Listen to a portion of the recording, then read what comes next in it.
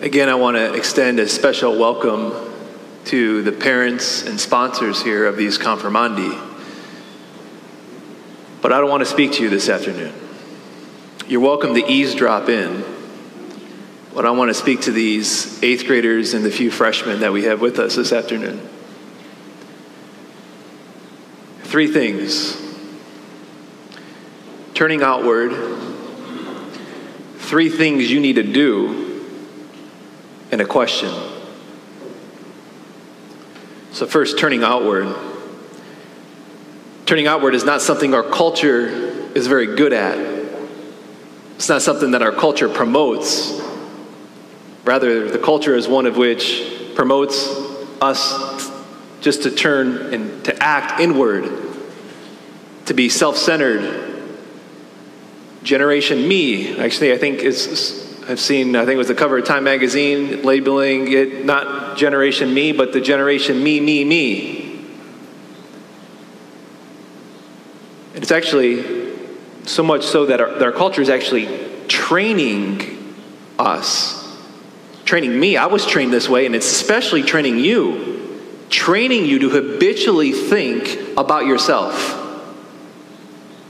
Training you to habitually think that you're the center of the universe.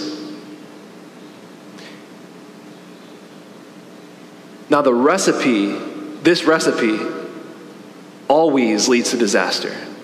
Always. It always leads to bad consequences. We see that right now in our culture. With a culture that promotes not outward, but inward focused, we see the consequences. You see the consequences. You see it on the news that you do watch. You see it in your school. You see it on social media. You see it and you say, I'm not so sure this is the world in which I kind of want to live. It doesn't take a very long look to see that the trajectory of our culture is not one that's going up, but it's going down. This is obvious and apparent. So what we need is an antidote. And that antidote to change the trajectory of our culture and our society is you. Now, when I say that, I don't want you to hear this cheesy type of be all you can be, go out in the world, and you're going to change the world. You can hear that as cheesy. It's certainly a temptation. But you are called to change the world. And it's the extent that you conform your life to Jesus Christ, it's the extent that you are able and will do that. Because the world is starving for examples, starving for beacons of hope, of people that point to what is true, what is good, and what is beautiful. Our culture doesn't know what is true. It doesn't know what is good. We don't know what beauty is in our culture today. And nobody possesses of what is true, good, and beautiful than God. God is beautiful, God is true, and He's good. And the world is starving for these examples, desperately so. It is especially the case starving for the examples in young people. To conform their lives to Christ, to be true, good, and beautiful. And that's why in a moment here, Father Dinda will get up and the prayer before the imposition of hands, as he looks out in the prayer, the request, as he addresses you before the prayer, as he addresses the entire congregation, parents and godparents, he says that this anointing that's going to take place, this anointing to help them be more like Christ, the Son of God, to be finished the last sacrament of part of the sacrament of initiation, to fully take on the body of Christ. The Christ that wants to set you apart, make you different than the culture and the world. And of course, God always supplies. He's God. How about us? So that brings us to 3 things you need to do. First, you need to remember. After Father Dindo is going to address the congregation here, he then moves and his hands will go up for the imposition of hands along with mine, and the prayer of confirmation will be prayed. And the very first thing that is prayed to Almighty God is this: all-powerful God, Father of our Lord Jesus Christ, by water and the Holy Spirit, you freed your sons and daughters from sin and gave them new life. The first thing here the church wants to invoke and to call to mind for you who are about to get confirmed is what happened if it was at this church, back at that baptismal font when you were a baby. Of what it is that God did for you. That he freed you from sin and death. That you were born into slavery. You were born with a tyrant that had a tight grasp on your life, of which that there was no way that you could get out from under it on your own. You can't free yourself from it. So God in his goodness sent his son to die for you on the cross so as to liberate you and to undo the grasp of which the tyrant has a tight grasp on you. Or he did. Of which he is ever constantly trying to close that gap, his tight grasp on you again. So you need to remember, you need to recall before you get confirmed here, to keep that in mind, to remember what it is that God did for you. And not just now, but it's important. And the reality is that it's easy to forget this. It's easy to forget it as an 8th grade, as a freshman. It's going to be even easier to forget it when you get older. But to know that you can always, right, as he did free you from the grasp, the reality is that we can enter back into that grasp of the tyrant. Every time that we drift far from him by committing mortal sin, we enter back into the grasp of the tyrant. And for some of us, after we get confirmed, maybe years from now, maybe it's when we go off into high school, we're seniors in high school, or when we go off away to college, or maybe it's when we're young adults, or it's 30, 40 years old, some of us will drift far, far away from him. Some in this church right now are going to drift really far, and we're going to fall hard. And the tyrant will have a tight grasp on you once again, the same way that he did before you got baptized. When that happens, know this: that God will always be there, ready, wanting to undo the grasp of the tyrant again. You just need to remember who he is, what it is that he's done for you, what kind of relationship he wants to have with you. So the church wants you to remember here this afternoon. Secondly, you need to want the Holy Spirit to be your guide, the guide and help. The next prayer that the church makes here, that Father Dindo will say, is after recalling, wanting you to remember the baptism, he says, now, Lord, send your Holy Spirit upon them, you, to be their helper and guide. You need a helper and a guide. For the simple fact that life is hard. Life is brutally hard, and it's filled with suffering, pain, and heartache. You're old enough already as an 8th grader or a freshman to know that that's true. Some of you in this church right now are dealing with some heavy stuff. Whether it's at school or things with your parents, siblings, whatever it is, you've seen some stuff already. And that you know that life is hard.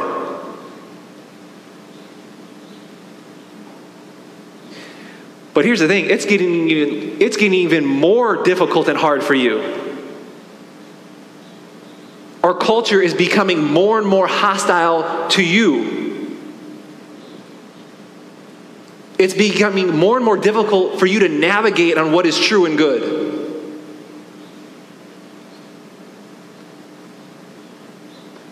And you do need a helper and a guide, but not just someone just to give you good advice, although that is very important. You need those people in your life.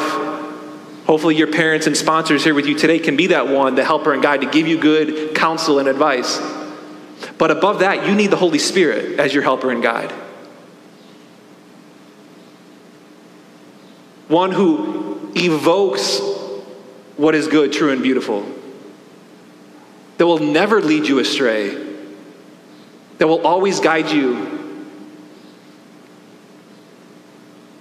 If Jesus Christ and the Holy Spirit is not guiding and orientating your life, something else will. And whatever that something else is, will lead to confusion and frustration for you if you're following that instead of God as your helper and guide. I promise you that.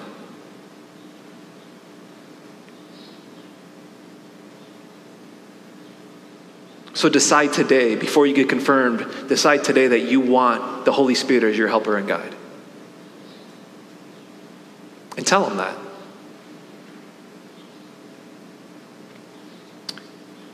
And that third thing you need to do is you need to receive. That prayer then, Father Dindo is going to continue, and after asking the Holy Spirit to be your helper and guide, it's going to go on to say, "Come now, Spirit, give them the spirit of wisdom and understanding." Wisdom and understanding. As I mentioned, it's getting all the more confusing out in our culture today.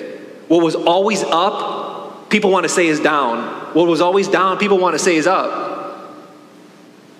It is getting all the more confusing. What is the point? What is the purpose of the human person? What's the purpose of my life?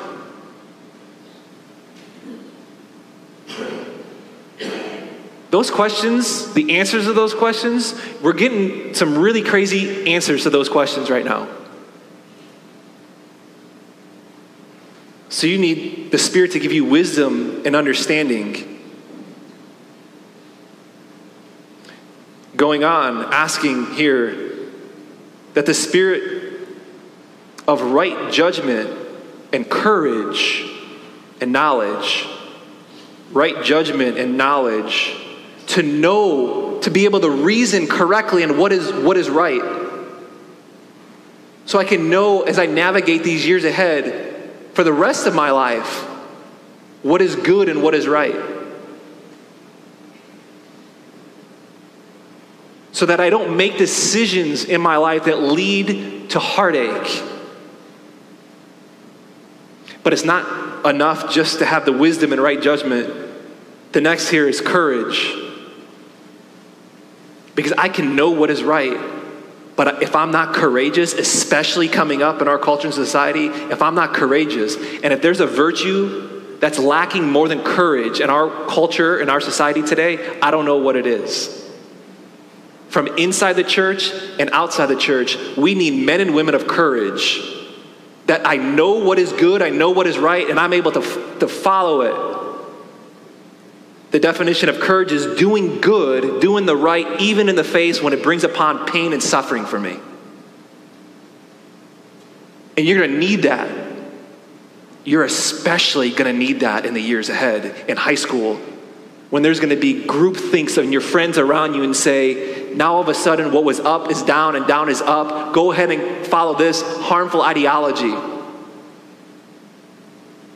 You're going to need courage because you're going to lose friends.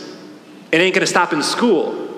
Because when you get off to work, there's a good possibility that your boss or whoever it might be, you might lose your job to stand up what is true and what is good. You need courage. And then lastly here, that the Spirit give you reverence, wonder, and awe.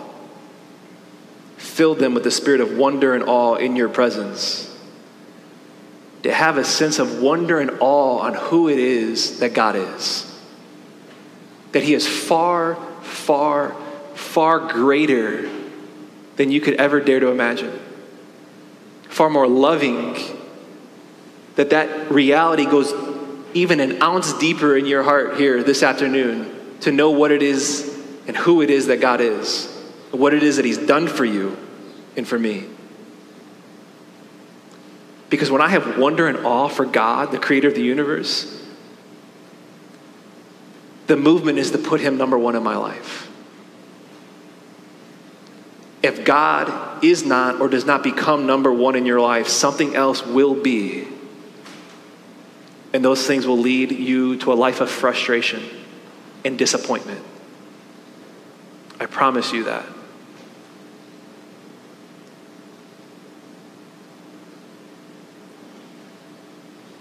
Which leads us lastly to the decision. In a minute after that prayer, you're going to come forward one by one with your sponsor. And as you come forward, your body will communicate. Your body will communicate that I'm coming forward to make a move outward, to receive as well. That's what we will see. That's what everyone's going to see. So your parents and sponsors are going to see. But inside it could be something totally different. Inside, you can approach here to receive this sacrament, and you can be closed off like nothing else. You could not be open to receiving the sacrament, to receiving God's grace, to receiving his help, him as a guide, his Spirit. And because the sacraments are not magic, and they're not, what that means is that grace is going to go unrealized in your life. So come with an open heart. Choose him. Make a decision now that you want to put him number one, and make a decision now to invite him into your life.